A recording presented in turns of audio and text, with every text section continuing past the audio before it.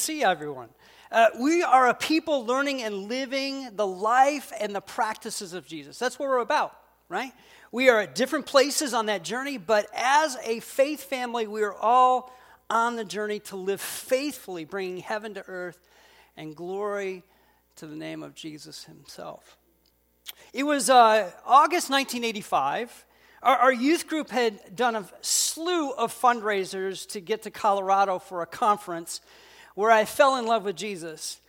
One of those fundraisers was selling light bulbs, right? You gotta love that. I see the signs about selling mattresses by some group. It just is really, how many mattresses are you gonna sell? But anyway, light bulbs back then, they would go out, I don't know how many we sold. All right, sorry, that was kind of a... There were 13 of us from our youth group who went, and many of us, if not most of us, made a decision for Jesus that week.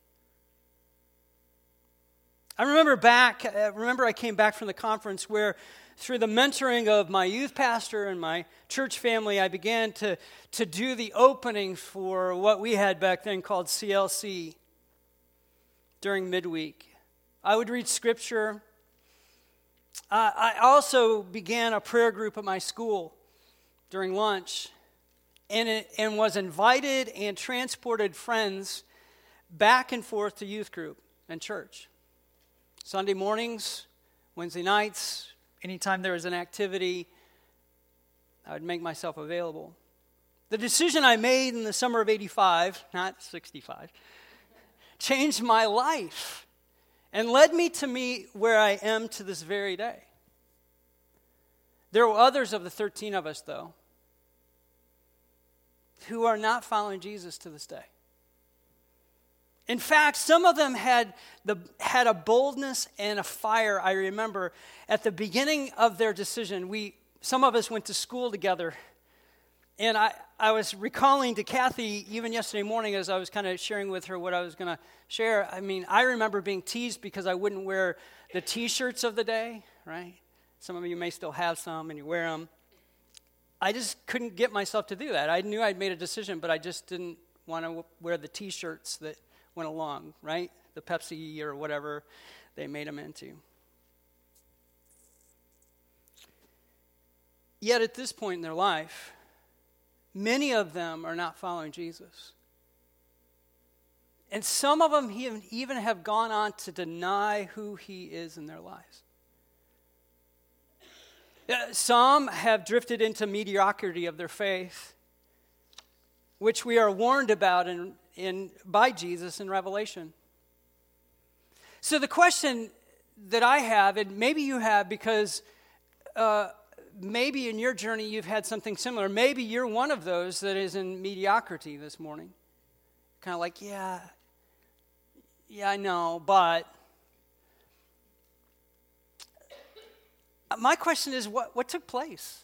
What's the difference between me and all of my friends, and I still consider them friends? Did they fake their faith?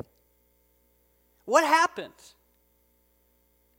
While we may not have heard the same message, we heard the same speaker, but not the same message. I hope you understand that moved us. We all bonded in these moments with a decision to follow Jesus at a closer walk. To read his word and to allow his spirit to move in us. That's where we're going to be this morning. So turn in your Bibles, as we have already started, in Matthew 13. And as you do, let me pray. Father God, I ask that you would open our eyes to the word and not my words. That the truth of your word would penetrate the boundaries in our minds and our hearts, the walls we have created, and maybe there aren't any, Lord, but that you would be freed to speak and be available to us. Thank you for your word, but we equally thank you for your spirit that allows us to lean into your word and learn from it. may we do so. To honor your name. To bring heaven to earth, not only to us, but through us. In Jesus' name, amen. That same day, Jesus went out of the house and sat by the lake. Such a large crowd gathered around him that he got into a boat and sat in it, while all the people stood on the shore. Then he told them many things in parables, saying, a farmer went out to sow seed, and as he was scattering the seed, some fell along the path, and the birds came and ate it up, and some fell on the rocky places where it did not have much soil. It sprang up quickly because the soil was shallow. But when the sun came up, the plants were scorched, and they withered because they had no root. Other seed fell among the thorns, which grew up and choked out the plants. Still other seed fell on good soil, where it produced a crop 100, 60, and 30 times what was sown. Whoever has ears, let them hear, Jesus says. So we left off last week where Jesus has confronted the Pharisees with a direct warnings and tells everybody that those who do not do the will of the Father, those who do the will of the Father are my family, my disciples. I mean, he's doing this as his mom and dad, or his mom and brothers, are kind of saying, hey, they want to talk to you. The same day, he goes off to the lake to set up his beach chair, maybe catch a break and his breath, and once again, a crowd comes to him and finds him and begins to gather around him. Jesus gets into the boat, and you have to understand the crowd was always around Jesus, it seems, doesn't it? And I think not only to create this natural amphitheater effect from the boat, because we all know that when people are in the middle of the lake, you can hear everything they're saying, and you wish, cover your ears, kids, right? They knew that back then. But I think it was also to create a buffer between he and this crowd that just continued to press in. I mean, right? The sight is common for Jesus, and we have seen it over and over again. Again, Matthew 5 is the scene where Jesus shares the kingdom manifest with the disciples who gathered in, and a large crowd, right? Here again, gathering and giving away teaching of the kingdom. By the way, this section of Scripture parallels that section of Scripture, scholars tell me. We see that Matthew tells how Jesus is sharing about the kingdom. It is in parables. We're familiar with parables throughout Jesus' teachings if you've been a part of the church, and if you haven't, well, we're familiar with riddles. In Scripture, we're familiar with the lost coin, the lost son, or and the man who built his house on the sand, right, or the rocks. We've all been introduced to parable-like kid stories too. Did you know this? Humpty Dumpty and the tortoise and the hare, they're parable-like, right? Parables are these short stories or metaphors which challenge our reality by pointing to another reality to live differently in light of what they present. C.H. Dodd says this, and I like this: a parable is a metaphor or simile drawn from nature or common life that arresting the hearer by its vividness or strangeness and leaving the mind sufficient doubt about the precise application to tease it into active thought. I don't know how many times you've been through a Bible study on the parables, and if you ever have, go ahead and do it, because there will be people going, are we sure we got everything out of this? That's all he's saying there. That is all he's saying. He's saying that when a parable is told, you're kind of like, whoa, okay, this could go a lot of different directions. And it continues to beg us in our minds and our hearts to go back and to implore it again. So there are a couple of things I want to pick up on what he said.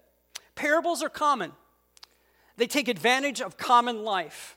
They are also strange, leaving the mind to come back to what has been shared and coming back to take another look, as I've said. So this one is about a farmer who goes out to sow seed or to spread seed on the ground.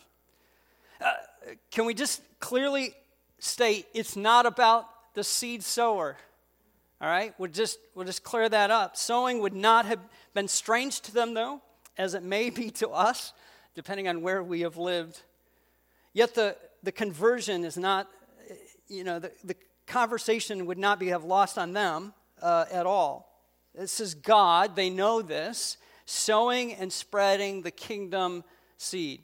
That's what is happening. They understand this. They have seen this all throughout their Hebrew Bibles, not only in this parable. They understand that this is what God does, and this is what he does through his prophets. The people would have understand that seed will only grow if it's in the right kind of soil. So in our maintenance room, we had this potting mix. And you know what kind of potting mix this is called? Come on, you know. Miracle-Gro. Because for some of us, it's a miracle if anything grows, right? I don't know. I do remember as a kid, it may sound strange, but I used to make this stuff. Big cement mixer. You're probably like, really? Yeah, big cement mixer, The crazy thing that I just was thinking about this, so I thought I'd share it. One of the things that I don't know if Miracle-Gro does, but we used to put in it is styrofoam. Did you know that styrofoam is in your, you know why? To give the soil rest. No. Space to create, but you think about it. All right, there's so many correlations. I could start going off and preach a whole other sermon just about soil itself, which, hey, we're going that way anyway, so let's go. Jesus states there are 4 kinds of ground or soil on which seeds have been scattered, right? The path soil, the rocky soil, the thorny soil, and the good soil. But he leaves us before we kind of open that up with this statement at the end. Whoever has ears to hear, let them hear. Matthew 11 says this, for all the prophets and the law prophesied until John, if you are willing to accept it, he is Elijah to come. And then he says there again, whoever has ears, let them hear. Right? He continues to lay this on people and says, there's something here. What I want us to pick up on in just a couple of verses that we've looked at, but he says it in other places, that Jesus links, and if you, I don't think I created a slide for this, but hearing equals acceptance. Hearing equals acceptance. Now, that a person, if he hears with his ears, that they will accept and live the reality of what they're hearing. That is not how we live. That's not how we work. And let me go back a little bit. There's this word, listen, from the Old Testament. Oftentimes we see it most often around the Shema. Listen, O Israel, the Lord our God is one, the Lord alone. And you must love the Lord your God with all your heart. Prior to this, where God is using Moses as a mouthpiece, he's explaining that this listening is obedience. It's doing what is being asked.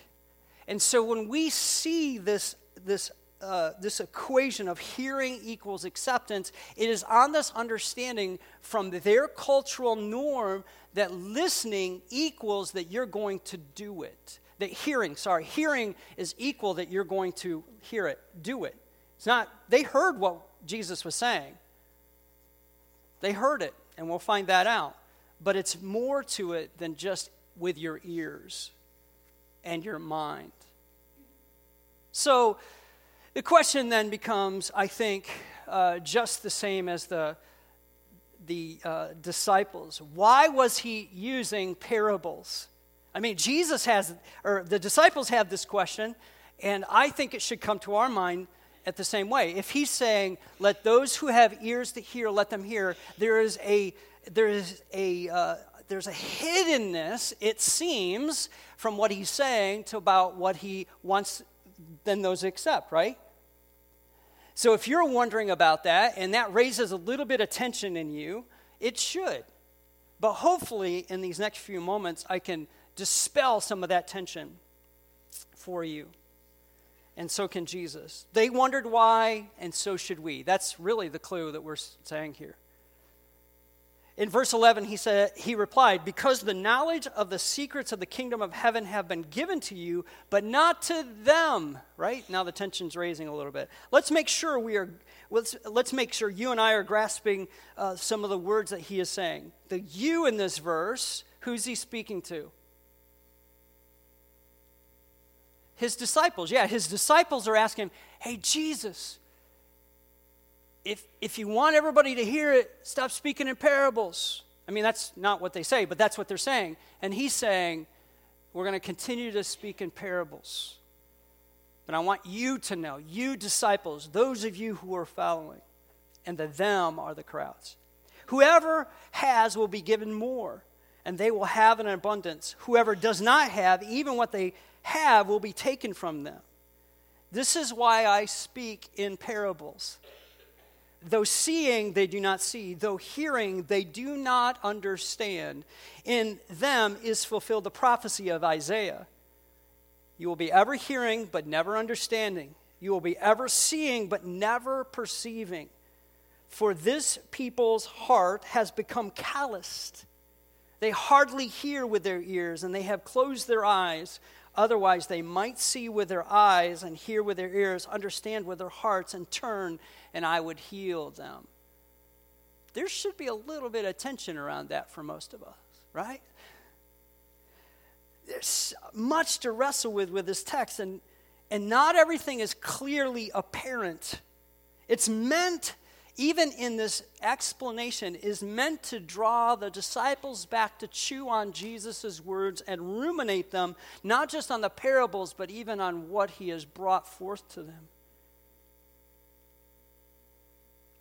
So why does Jesus use parables? I think from what he has just said, one, to draw us out of the crowd. To draw us out of the crowd. Those who want to hear, we will be separated from the rest of the crowd. You cannot follow Jesus within the crowd. You must personally follow Jesus. He is telling the disciples, I want you to know. And if you're part of the crowd and you hear, then you are to follow suit and live. Number two, to slowly reveal the kingdom truths. How many of you want God to download everything he knows to you in this moment? Most of you wouldn't, you couldn't contain it, right? If you would have known 10 years ago where you would be today, could you have handled it? Jesus is gracious to us by unfolding truths to us when and as we need to know it. His Spirit is good that way. His word is true to that. So we learn and walk with him, and as we do, there is a progression of revelation that he unfolds to us. And as he's already said, to distinguish between calloused hearts and receptive hearts. Calloused hearts and receptive hearts. See, the parables are not the issue. The disciples thought so, and we may think so too. But the parables are not the issue. The heart of the person is the issue before they even get to the parable. You catching it? Because if somebody is desirous to learn from Jesus, to live into his Spirit and to learn from his word, they will be malleable in the potter's hand. They'll be malleable in the potter's hands. It's one of my prayers over this last few weeks. Some of you know that because of what has transpired in the outpouring at Asbury. I think our hearts, our minds, our paradigms, our thought processes need to be radically redefined, potentially with what the Lord will introduce to us in new wine and new wineskins. I am anticipating some new things from young people, and I can say that now. Young people who are going to introduce Jesus to the world in ways that we have yet to see. And my prayer has been, for my heart, to be open to that, because I have not always been open to that. I can be honest. It's like, right?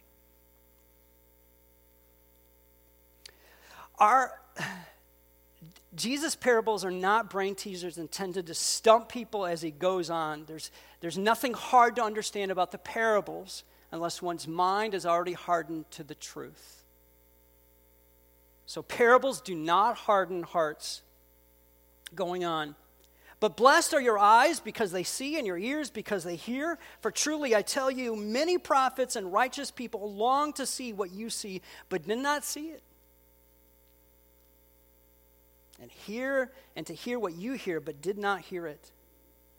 Jesus concludes the conversation with the disciples and begins to then readdress the crowds. There's a belief that potentially the disciples were in the boat with him.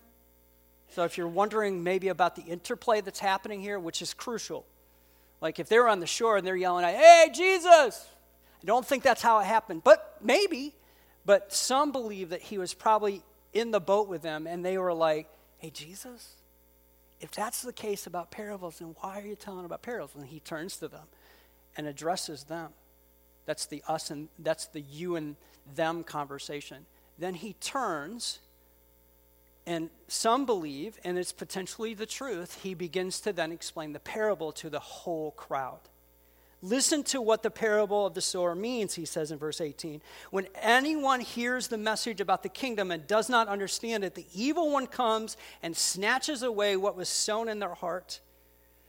This is the seed sown along the path. The seed falling on rocky ground refers to someone who hears the word and at once receives it with joy. But since they have no root, they only last a short time.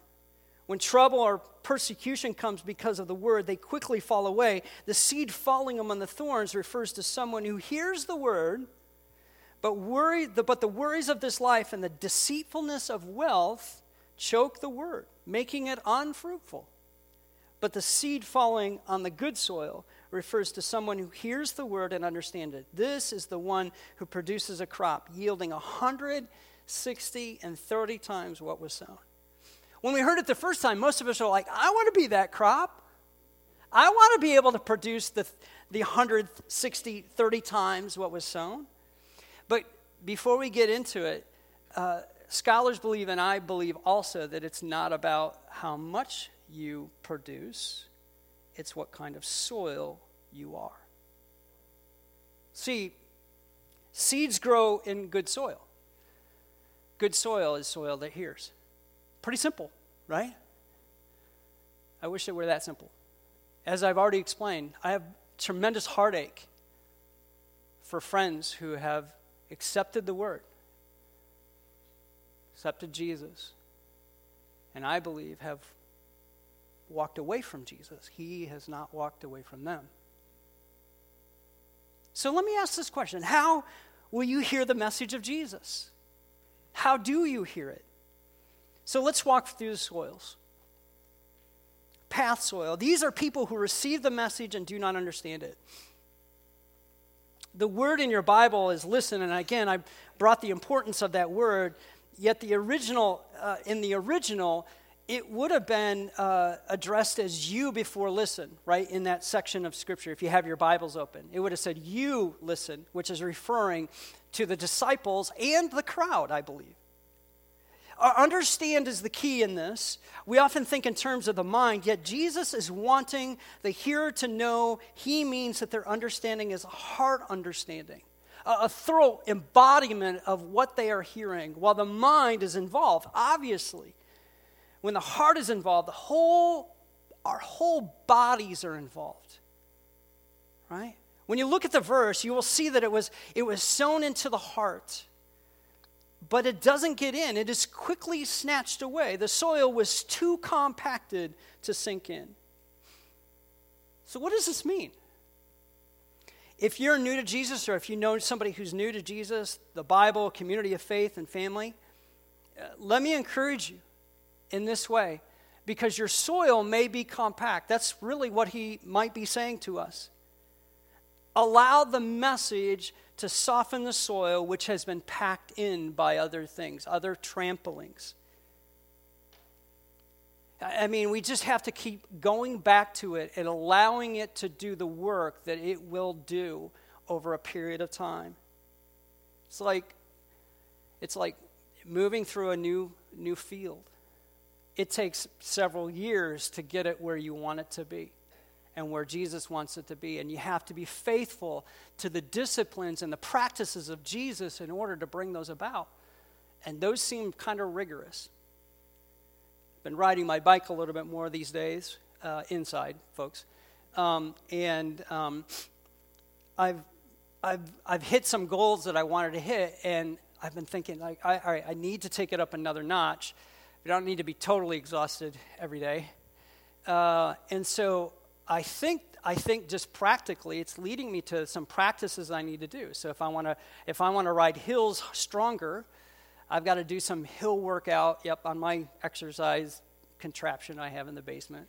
I have to do those things in order to get better, to break up the soil, to actually break up some muscle fiber and allow it to regrow in different ways. If you have new people, if you have people in your life that are new to Jesus, this is absolutely essential, and it seems almost painful, doesn't it? Many of us, though, may not be new. We are consumers of content, right? How many? Well, okay, I won't ask. I was going to say, how many were on the news this morning already? I mean, just opened up something and just got a flood of information, right? I just asked. Don't answer. So podcasts, articles, devotions, theology, or any other topic of your choosing, you could go on and get more information than you could ever imagine to do anything with. And this is all good, and it can be vitally helpful. Yet our day and age of information has changed how we take in information. Neil Postman, in his his pivotal book, Amusing Ourselves to Death, I think it was written in 2005, says this: "Thus, we have a great loop of impotence. The news elicits from you a variety of opinions about which you can do nothing except offer them as more news about which you can do nothing." Now, that may not make sense, so hopefully I can put it into this idea. Most of the stuff that we read about, consume content-wise, we just view it as entertainment. It does nothing, absolutely nothing, to change our very beings and behavior. And when I say beings, I mean our soul. But we consume and consume and consume, and I'm in there. I've admitted it to you. It's just so easy to know the headlines of the day, right? If that's as simple as it was. And what Neil Postman was kind of forewarning us about, and what he had already seen, was that news had changed. So if we lived in a small community where a fire would break out, and when I say small, let's say it's 800 people, all right? Or 800, in your neighborhood. A fire would break out. You wouldn't go, I wonder if the fire department's going to come. But it would move you to action. You would grab a bucket. You would grab a hose. You would grab, and I was raised to grab a broom. You would do something. But the reality is the content that we consume today does not move us to do anything. It is just pure content. And it's contaminating us. It is compacting the truth. So another thing in this whole area, I need to hustle along, don't I? Wrestling. So we have come, and I have even used the word from here, and I don't think it's all bad all the time, but we have said you need to wrestle through your faith. With people constructing and deconstructing their faith on a regular basis and a continual basis, I get this on a conceptual side, but there is another side that I was presented with this week that I thought is absolutely true. We can wrestle until Jesus comes home, but if we don't do something with what we're wrestling with and put it into action, put something into action, we'll just talk ourselves until we're blue. Again, this information and knowledge is not bad per se, yet it could be dangerous for a disciple of Jesus, as I've pointed out. The good news of Jesus demands implementation of the kingdom practices into our lives. And that's what Jesus is saying. That's what he's trying to bring here, I think, on the compacted path.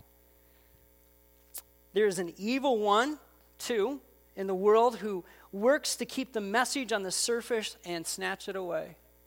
Can you see the demonic working underneath and around all of this?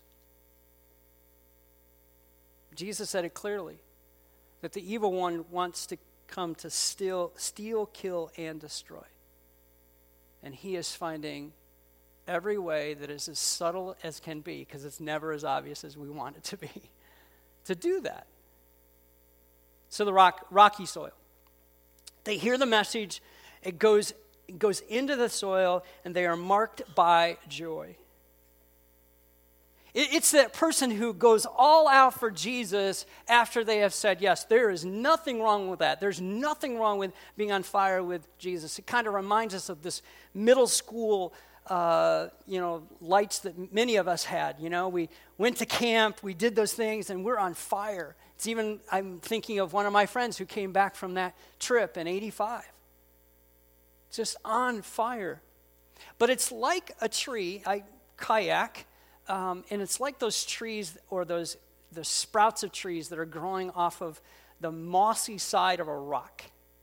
And they sprout up and you go, oh, that's so pretty. It's so beautiful. And we're kind of enamored with it because of creation's ingenuity of using whatever it has before it. But it is not rooted in anything except for that moss or that shallow soil that's on the top of that rock. Nothing more. It can't go any deeper. It can't go anywhere and grow only to that place because it has no roots. I think that our desire for joy-filled, fun-filled living for Jesus, there's nothing wrong with that. The ecstatic desire for worship even, there's nothing wrong with that. But it takes a while for our faith to find its rootedness in soil. And so if we're in that place and space, or we know others who are in that place and space who have sprouted up quickly and made strong declarations of which Jesus wants them to follow through with. Don't hear me wrongly. We need to come alongside them and help to redirect their roots to a soil that is going to allow them to grow. Leon Morris, in his commentary, says most translations say that he falls away, but there's something more than falling. He takes offense. That is to say, he comes to regard adherence to Christ as something of a trap. It means persecution. He wants nothing to do with it. He is repelled. The time of trial means the end of the person's adherence to Christ. I think it's clear that if you're not rooted, that those things become, recommendations or admonitions become repelled. As followers of Jesus, we want those who follow Jesus to come to understand that suffering is part of the journey. It is simply part of the journey. Persecution is a piece of the pie, if you will.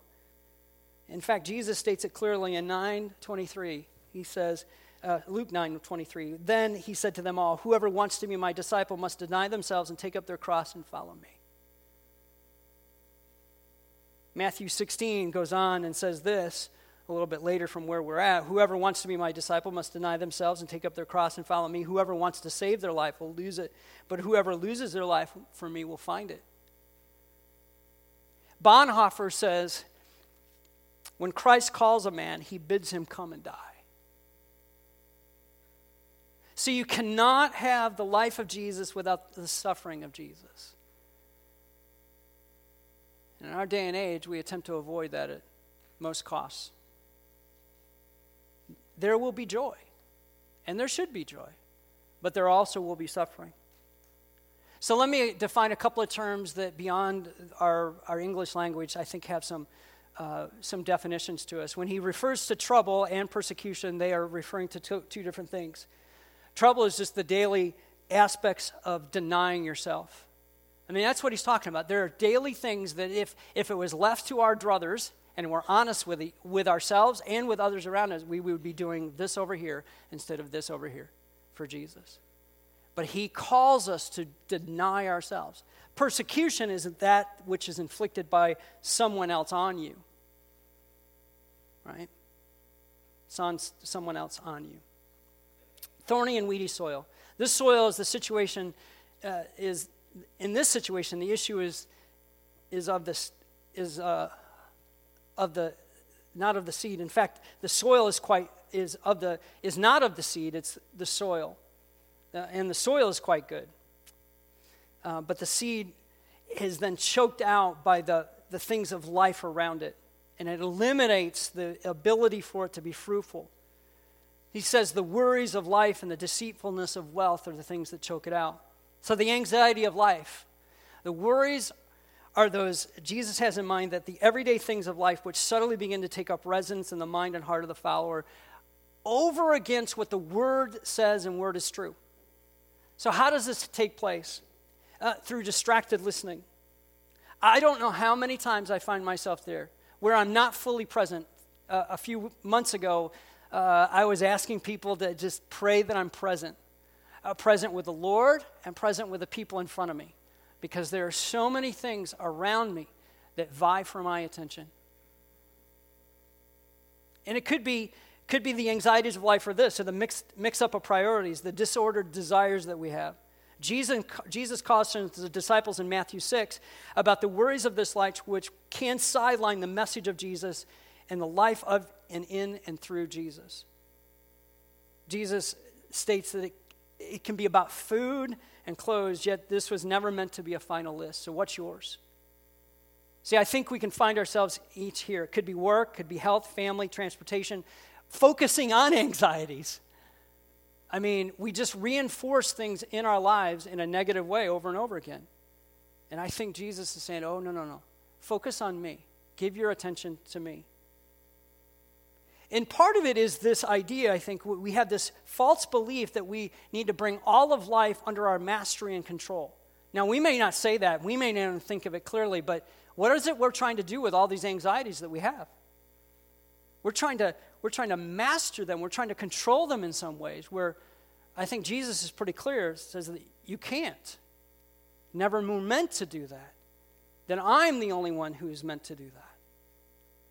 In fact, you can't even control yourself. You have to surrender to me to have self-control as a fruit of the Spirit. And then he says, wealth.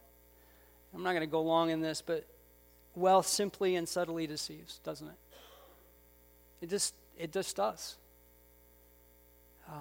We could go into all of the things about being first world people and some of the things that we just have anguish about when we don't have it, right? It just slowly and subtly deceives and moves in and takes the kingdom away. The good soil, though, hears the message and understands and produces. So, what is our next step? Let me ask this. Maybe you figure this out, but I'll ask it because the Spirit's been asking it. What soil am I today? Hopefully we don't switch through soils all the time, but we may be finding ourselves, meaning that every day we have a different soil, but we may be finding ourselves in the place where I'm like, oh yeah, I'm my seed, I'm the seed's planted today and has been for a while in the thorny soil. It's just life is choking it out. I'm less in love with Jesus and less concerned about the kingdom than I am about you name it. Because Jesus says to seek first the kingdom, right?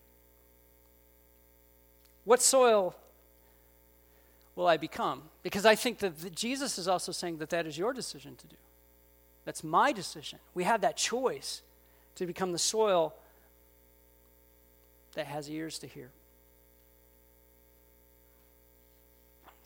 On one level, we can see that this parable is instructive to those that are there.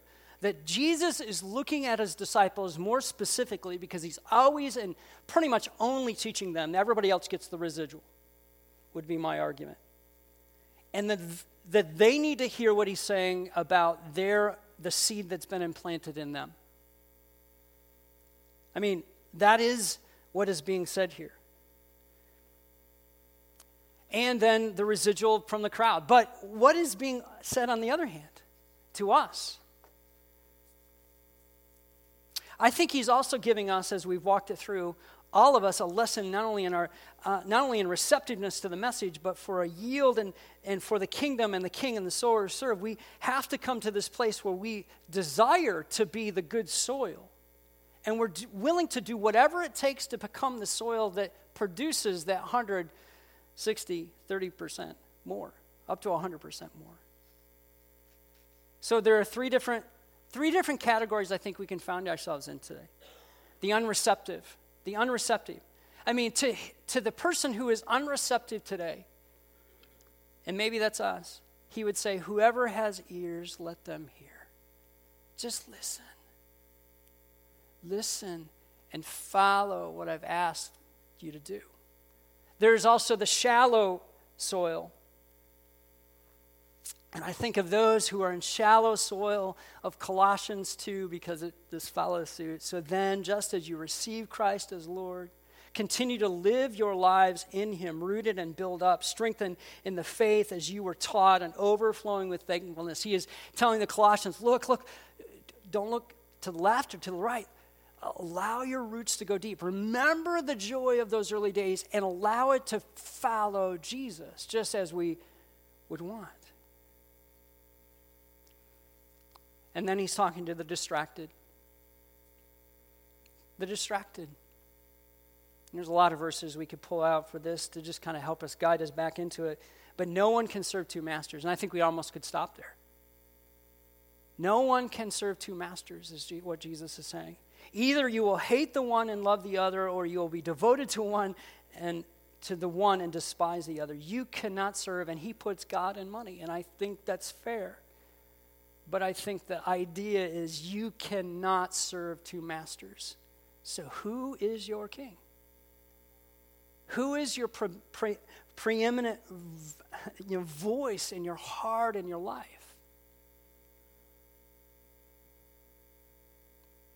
He's asking us not to be lured by the anxieties of life. So what's filling our thought life? Don't be lured by wealth. If it's the thorny soil you're at, you have pruning shears. Cut it out. Whatever it is or they are in your life. So what does the Spirit of the living God reveal to you this morning from the Word of God? Let's pray. Father, we are grateful for your Word.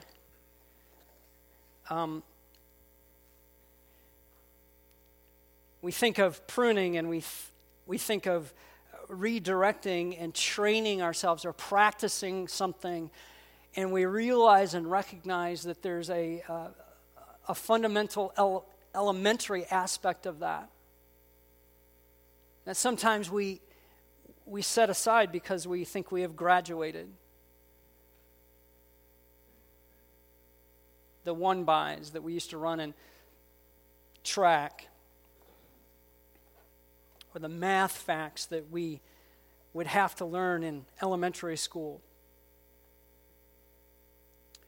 Or maybe even some of the English sentence structures that are gone. I mean, we remember when we come up to certain things that we have to be renewed on those places and spaces that you've called us into, those practices of Jesus. And so, Father, forgive us for setting aside some of those practices that allow our seed, allow the seed to produce in the soil that is good. So, Lord, would you lead us to hear this morning? Would you lead us to hear this morning?